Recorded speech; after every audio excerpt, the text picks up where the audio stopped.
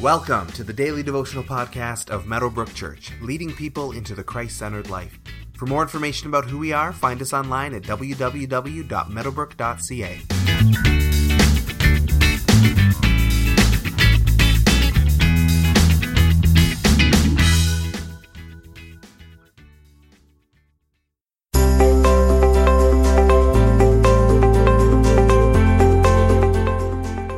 Early on the first day of the week, while it was still dark, Mary Magdalene went to the tomb and saw that the stone had been removed from the entrance. So she came running to Simon Peter and the other disciple, the one Jesus loved, and said, "They have taken the Lord out of the tomb, and we don't know where they have put him." So Peter and the other disciple started for the tomb. Both were running, but the other disciple outran Peter and reached the tomb first. He bent over and looked in at the strips of linen lying there, but did not go in. Then Simon Peter came along behind him and went straight into the tomb. He saw the strips of linen lying there, as well as the cloth that had been wrapped around Jesus' head. The cloth was still lying in its place, separate from the linen.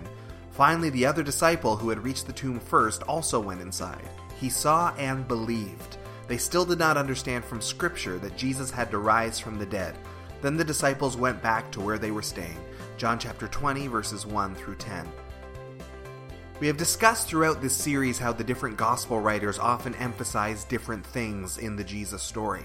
This is not to say that one gospel account is more or less true than the others. It just means that that particular author chose a different point of interest than the other authors did. When you put the four gospels together, you get a complete and rich story. No account should stand on its own by itself. To that end, each gospel writer emphasizes something different about the resurrection part of the story.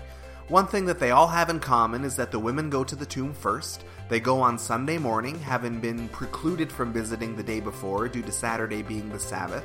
So at the first opportunity, literally before the sun is even up, the women head to Jesus' tomb.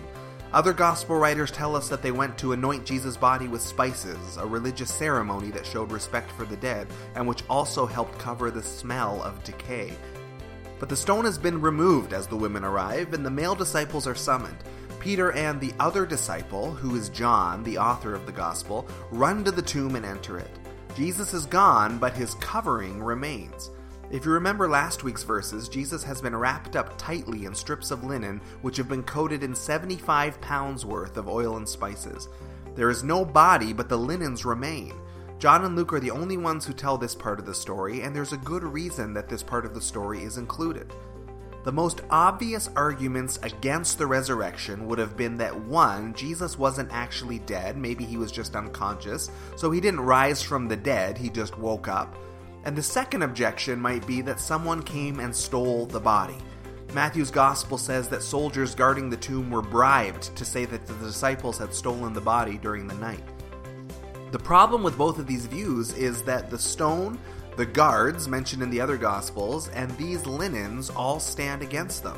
If Jesus just woke up from a coma, then there's no way he could have wriggled out of these linens, moved the stone by himself, and escaped the guards that were there.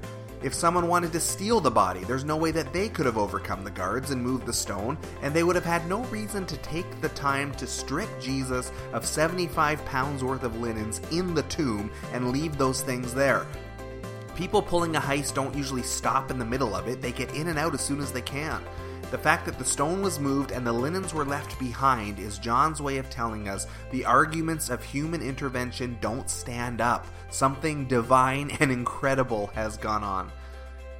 The word says that John enters and sees the empty tomb and believes. He puts the evidence together. They don't yet understand the whole picture of Scripture and Jesus, but the empty tomb was enough to give him faith. Take some time today to consider that empty tomb and John's version of this story. What does it speak to you today? What does it communicate to you about Jesus, about the resurrection? What speaks to you from God's Word as you consider today's verses?